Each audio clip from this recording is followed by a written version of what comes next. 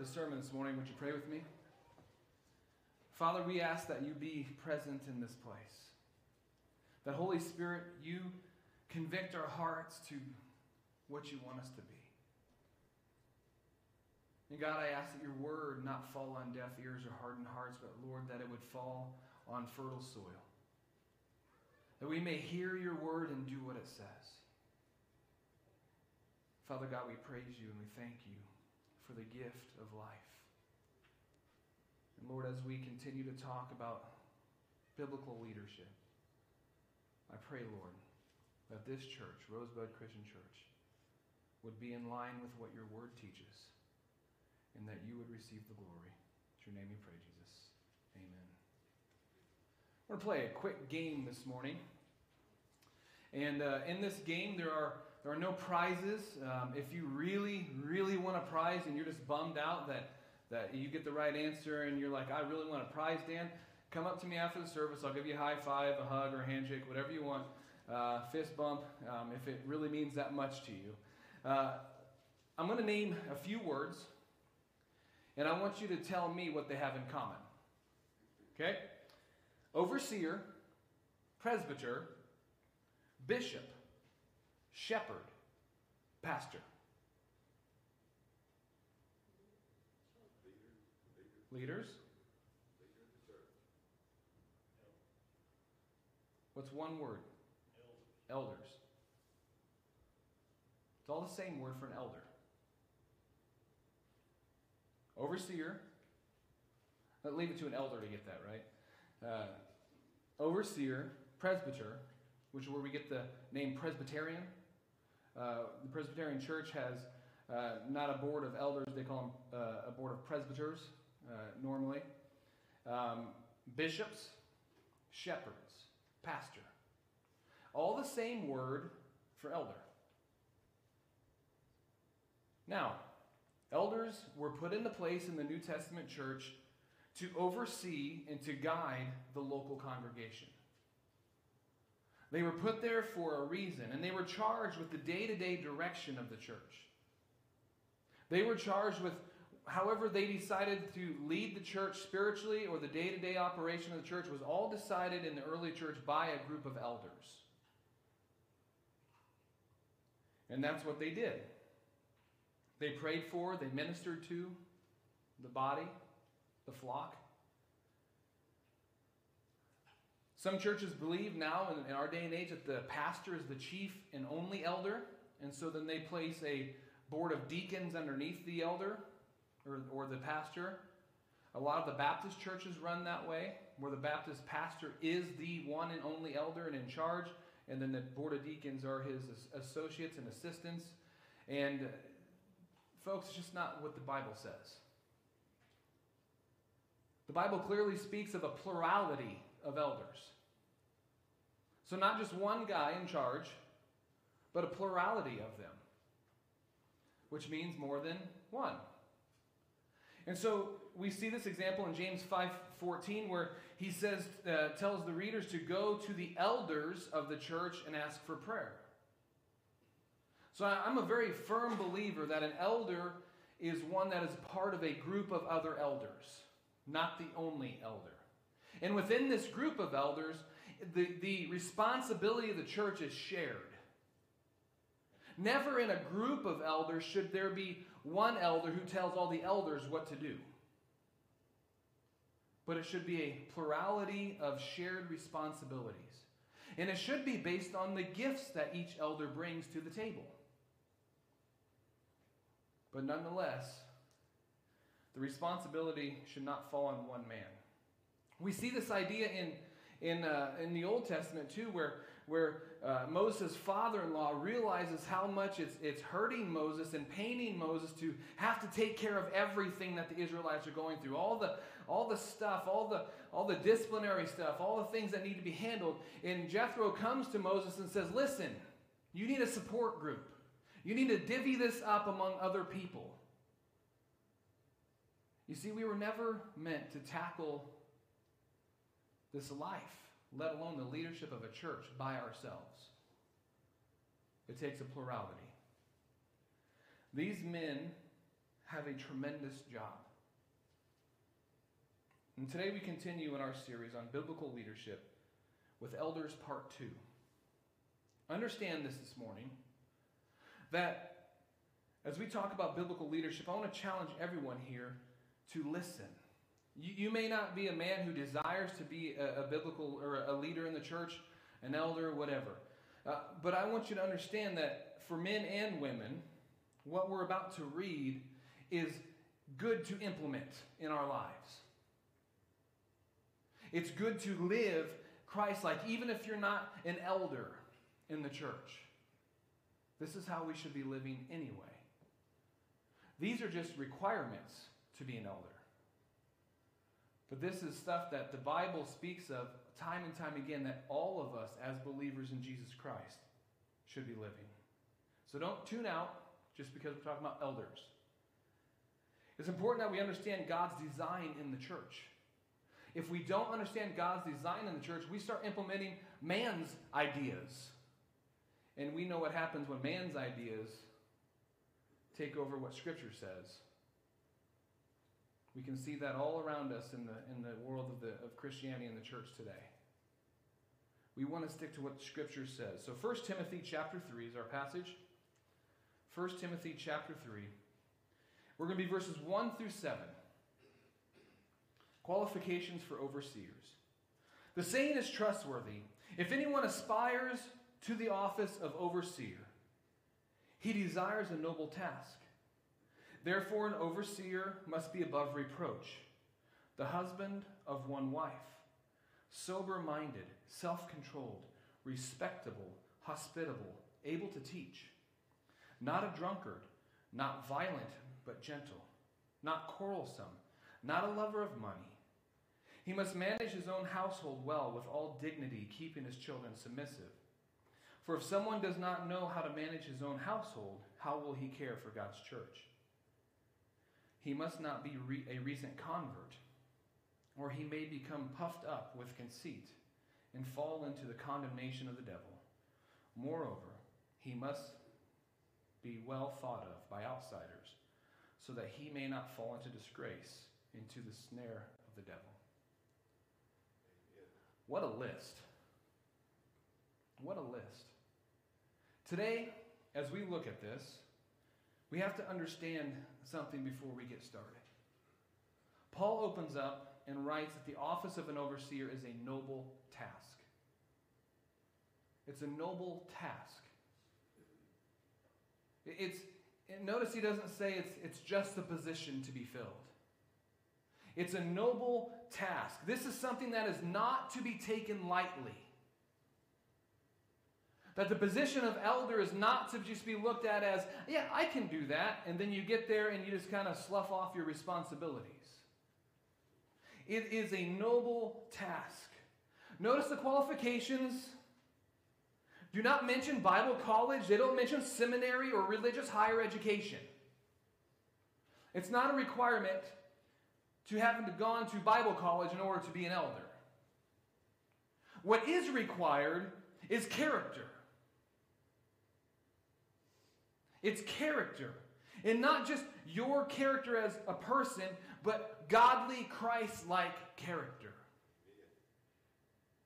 Not to be done just willy-nilly, but taken as a noble task. The character of the person trumps any education they might have. Character equals trust. Trust equals leadership. Character is key in an eldership.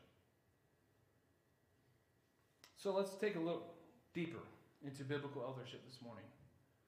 What I've done is I've taken these qualifications and I've grouped them up into what I'm calling categories of responsibilities as an elder. The first category of responsibility is responsibility to God. First and foremost, an elder has a responsibility to God. And this responsibility to God trumps all other responsibilities. Church, as a Christian, your responsibility to God trumps all other responsibilities. There's a reason that the great commandment is to love God and then to love others. Because if you can love God with all your heart, soul, mind, and strength, you will be able to properly love those other people around you, including your families. First and foremost, your responsibility is to God. Notice it says to be a man that understands that's a noble task. That this position is not anything that is anything to be taken lightly or lighthearted. The words of an elder, to describe an elder, are always masculine, and there's a reason for that. Because only men can serve as elders. Always, in Timothy and Titus, when you see an overseer, it's always in a masculine sense. The words describe an elder as a man that he desires a noble task. They are to be above reproach. No one should have anything against you. Now, you're always going to have people who don't care for you, who really don't like you, but there should not be anything against you, meaning there should be no charges against you. There should be nothing that they say, this man is a rotten person. Above reproach. Your life should reflect the character of who? Jesus. And despite people maybe not liking you, they cannot say anything against that. That you have the character of Christ. You're not perfect, but you strive to live with integrity. I want you to know, folks, elders are going to make mistakes.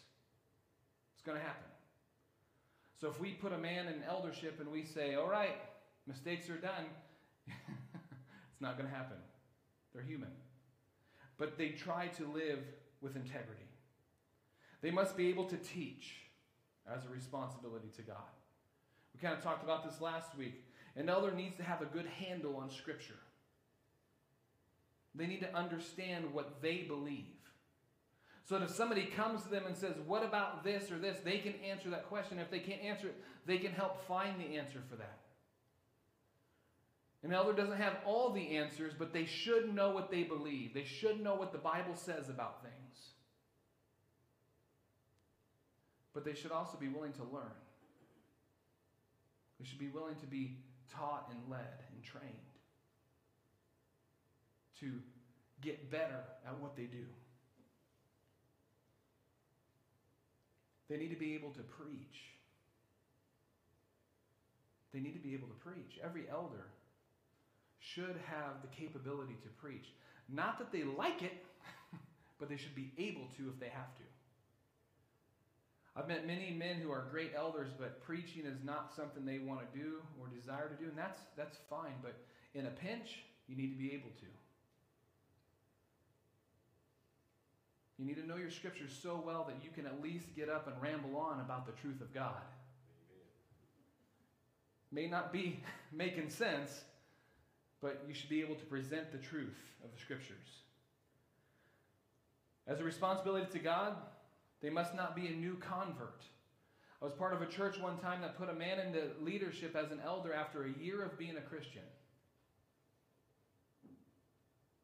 We shouldn't be doing that to people. They should not be a new convert. Now, that doesn't mean they have to be an old man, but they have to be in the faith a while. Because they need to know, again, what they believe. They need to have lived life in Christ to understand how to handle things. It shows maturity. Why is this? I think this qualification is here because God loves you too much. Because if you've ever been an elder, you know how hard it really is. How painful it is. How rejoicing it is and victorious it is. There's a lot of things that come with it, and you need to be able to understand and handle those things. God loves us too much just to throw us in a position that we're not familiar with without training first. And at this church, what I've implemented with our elders is elder training. Right now, every meeting, we go through a book called Biblical Eldership. And we learn what the Scriptures say about being an elder. And that's what we aspire to have anyone who's going to become an elder of our church go through before they become an elder, so that they understand that we care for them. We don't want to just throw them in a position and say, good luck, Godspeed, I'm out of here. We want you to understand what the Bible is asking you to do, so that as a church, we are leading with integrity, we're leading towards God. And we want to do it biblically. Second category is responsibility to family. Paul writes that they must be a... Now, I ministered for 15 plus years in the Utah and Idaho area. And out there, even though it's illegal, you come across a lot of polygamy. Now, why any man would want more than one wife, I have no idea. I can't handle the one I have. But to bring on 3 or 4, biblically speaking, we should not be practicing that. We should be a one-woman man. One wife that we love with everything that we are, as Christ loved the church. Committed to your wife. Eyes only for her. Eyes only for her. To take care of her. Now notice, it doesn't say that you have to be married. That's something that in church, I don't know where we've got that, but we think, oh, if you're an elder, you have to marry. That's not what the scriptures say. If you are married, you're a one-woman man. Otherwise, that contradicts what Paul says to the Corinthian church when he said it's better for a man not to be married, so he may focus on the ministry. But if you're married, it needs to be a one-woman man. They need to be a successful father. Now, does that mean your kids are perfect? No. I wish. But that's not the case. You see, a successful father has nothing to do with whether your kids are perfect. It means that you lead them in the ways of Jesus. That in your home, you will serve the Lord. That as a father, you will do your very best to raise your children to know who Jesus is. You can't force them to accept Christ, but you will make sure that they're well versed in what Scripture says, and that they understand that Jesus paid the penalty for their sin. Amen. You see, it's up to the parents to disciple their children. It's not the church's responsibility. It's you as parents. It's the church's responsibility to come alongside you and help equip you to do that. So you need to be a successful father. You are a pastor if you are a dad. If you are a dad, you are a pastor for your family. They will look to you. And so will others.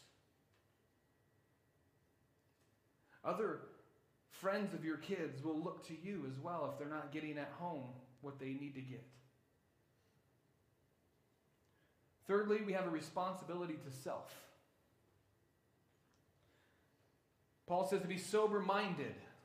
This means to be a temperate person. You can't fly off the handle. When you're getting angry, you need to know how to control that a little bit. As a leader, this is important.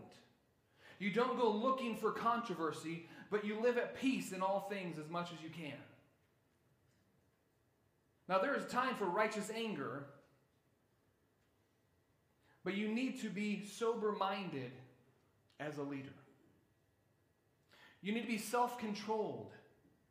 This is discipline. That's what this means, is you're disciplined in your family, your health, and all the areas of your life, especially in your walk with Jesus.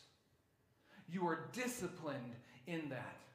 It helps you to be self-controlled so that you can lead well.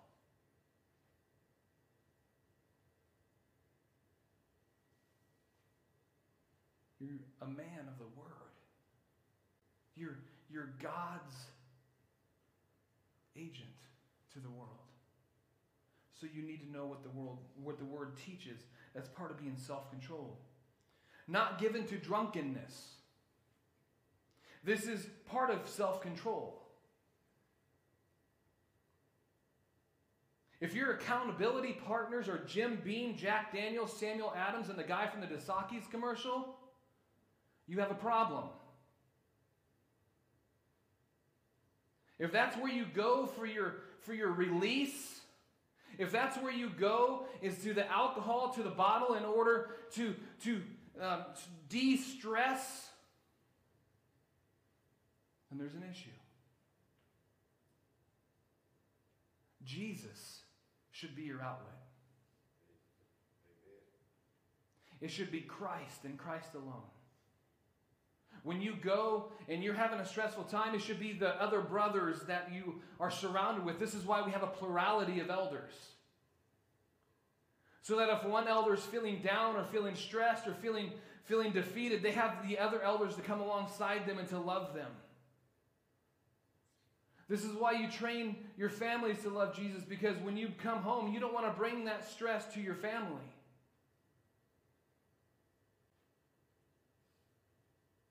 So if it's the bottle that you're after in order to ease the pain, calm the stress, there might be something wrong. We can't be given to drunkenness. Not a lover of money. If greedy describes you, then that is what will be reflected in your leadership in a church. It's greed. If you use money to get your way, then you're a lover of money. If you use money in any other purpose than just to meet the needs and to do the things you need to do as a family, then there's something wrong. Money is not evil. We hear this all the time. Money is the root of all evil. Read the scripture again. The love of money is the root of all kinds of evil. The love of money. Money in and of itself is an inanimate object. It does what your heart wants it to do. This is not to bring it up and talk and dwell on it too much, but this is the whole gun right, or the gun control debate. A gun is an inanimate object, and it does what the heart behind it wants it to do. It's not a gun issue, it's a heart condition. It's a people issue. It's the same thing with money. You can't love money, because really, it's all God's anyway. It's God's. Amen. So why not do with God's money what He would have you do with God's money? To take care of the widows and the orphans. To love people.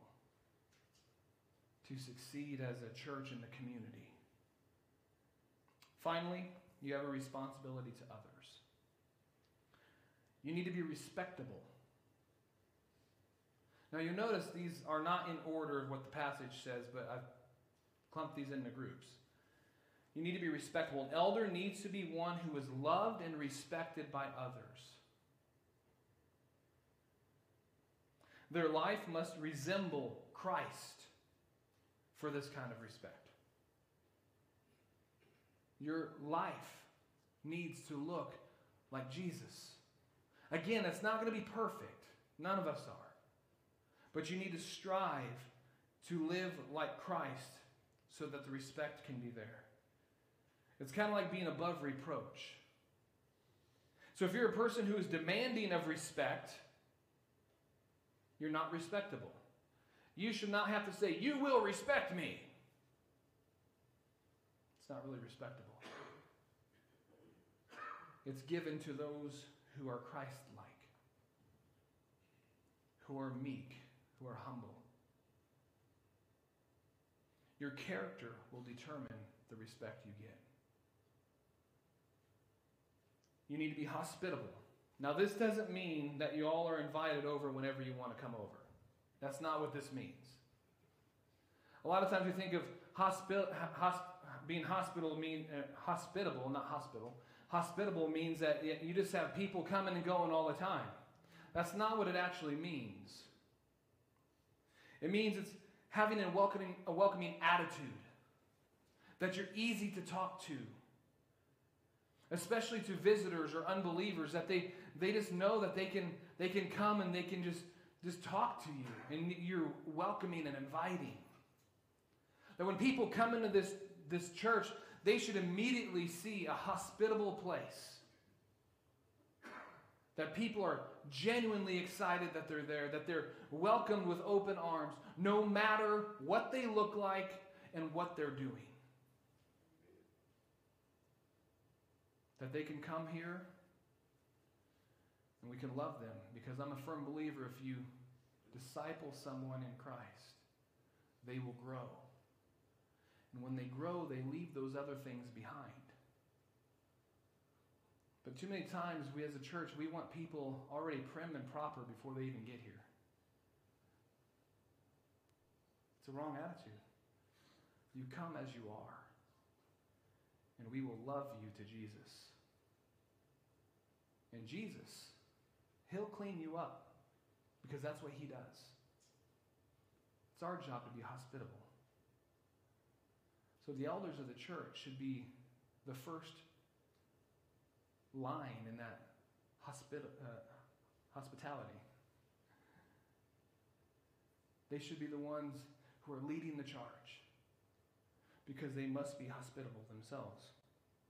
It's being intentional in someone's life. Genuinely taking an interest in someone's life. They can't be violent. If you lose your temper easily, then this is probably not for you.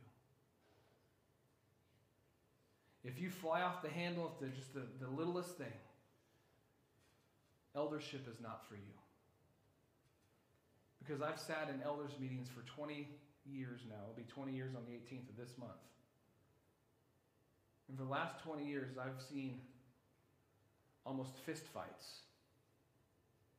I've heard screaming. I've heard name calling. I've seen chairs fly across the room. From men who could not control their tempers and shouldn't have been in that room in the first place.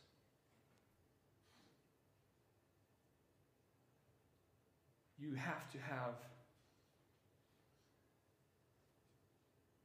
an attitude and character of Christ. Violence and hot tempers will get you nowhere. It turns people away and it leaves a sour taste. Now, you can be passionate about something. And you need to be honest as an elder when you're trying to determine what's going on in the church and where you're going as a church. And you need to let yourself be heard, but you can do so in a nonviolent way. Paul says not to be quarrelsome. You can't go looking for someone to argue with. I've met a handful of people in my life that will say, "Man, I just love a good argument," or "Oh, I just really like conflict." I've actually met somebody. I hate conflict. I hate going to people and having to have conversations with them. But it has to be done, right? You don't avoid it, but you don't love it either. If you love that kind of stuff, eldership's not for you. You cannot be quarrelsome.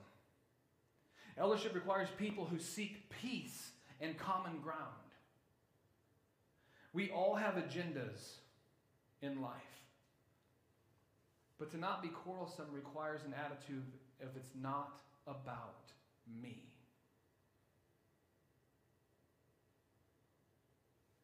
It's about Jesus. It's about His church and His leading. And finally, they need to be well thought of. As Paul wraps up this passage, this idea of being well thought of is something that we, Maybe we only take the qualifications, that one qualification, and we implement it as we name people to be elders. I mentioned last week that a lot of times people are put in eldership because they're just well-liked people, as if that's the only qualification that it takes. But we have to take all these into consideration. Paul says in verse 7, moreover, he must be well thought of by outsiders. So I want to be more specific with that. Not just well thought of in the church, but by outsiders. That people in the community. If you were in a small town, you know you can't do anything without somebody seeing. I remember when I was a kid playing at the park, and we figured out that in this gazebo in the park, which we had concerts at and stuff, it was all white. And we found out by accident that if you take off a shingle and you fold it in half, you can vandalize and write all over the gazebo. So I remember one time we were at the park and we were playing basketball. I was just probably 4th or 5th grade, and I remember getting bored playing basketball, and so me and my friends decided we were going to climb all over the gazebo. And as we were doing that, we knocked the shingle off, and we realized that it made a mark. And so we decided, hey, this is going to be great. And at that time, I didn't know Jesus, and so we took more shingles off, and we wrote cuss words all over the place. All over the place. And I remember getting home, because and maybe you were the same way, when the street lights came on, you had to be home. So I remember, and we lived in a town of 400, you could hear my mom screaming on the other side of town, Daniel, come home! Get on my bike, go home. This scream was a little bit different. What I didn't realize that a neighbor was watching across in the park, and she called every one of our mothers. So when I got home, my mom was on the porch with a paddle. And I didn't know why. I knew why. I claimed I didn't know why. You can't do anything without somebody seeing. So as a leader, as a Christian man or a Christian woman, people are watching you. They're watching you. They're listening to you. They're trying to, and this is what the world likes to do, they like to pick you apart. Say, see, look what you did. Look what you said. They watch us. So as an elder, as a leader in the church, you must be well thought of in the community. That when they hear your name in connection to your church as a leader, they say, yeah, good guy. What do people in the community think of you? Would people look to you and say, or to another person in your church, if you're being talked about, and say, he's a good man? You see, you cannot be two-faced as a church leader. You have to be consistent. So I believe I speak on behalf of the elders here at this church, that we desire to do things biblically here. We don't always get it right.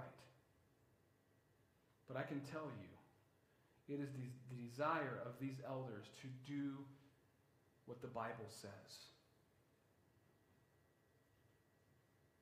And that's commendable to me. We desire that this is Jesus' church, not ours. And I believe if we could all understand that as just members of the church, that this isn't our church. Yeah, we grew up here, or you came here later on in life, or however you came here. This isn't ours. This is God's church. And when we have the idea that this is God's church, then everything we do will be done to glorify Him. Amen. He must lead. So every day we must examine ourselves to see where we are in our relationship with Jesus, to make sure He is our focus, that He is our leader. You see, effective leadership in the church happens when the leaders know how to follow Jesus.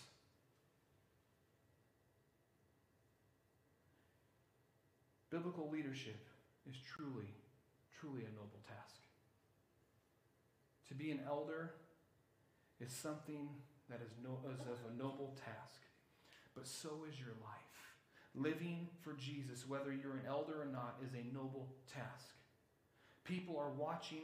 You may not have to seek out to be a leader in the church, but people nonetheless are still watching because you still reflect the one you believe in, regardless of where you are in the church. So you may not want to seek out being an elder. You may not want to seek out being a deacon or just serving in the church, but people are still watching you, seeing how you live the faith you profess. So I challenge you today to begin to live out these biblical principles. Don't ignore them. Live them out. Implement them as you serve Him. And if you're interested in the idea of being an elder, please come and talk to me. I would encourage you to. And I'll even give up of my time and I'll meet with you weekly, monthly, however it is, and we'll go over what Scripture says about being a biblical leader.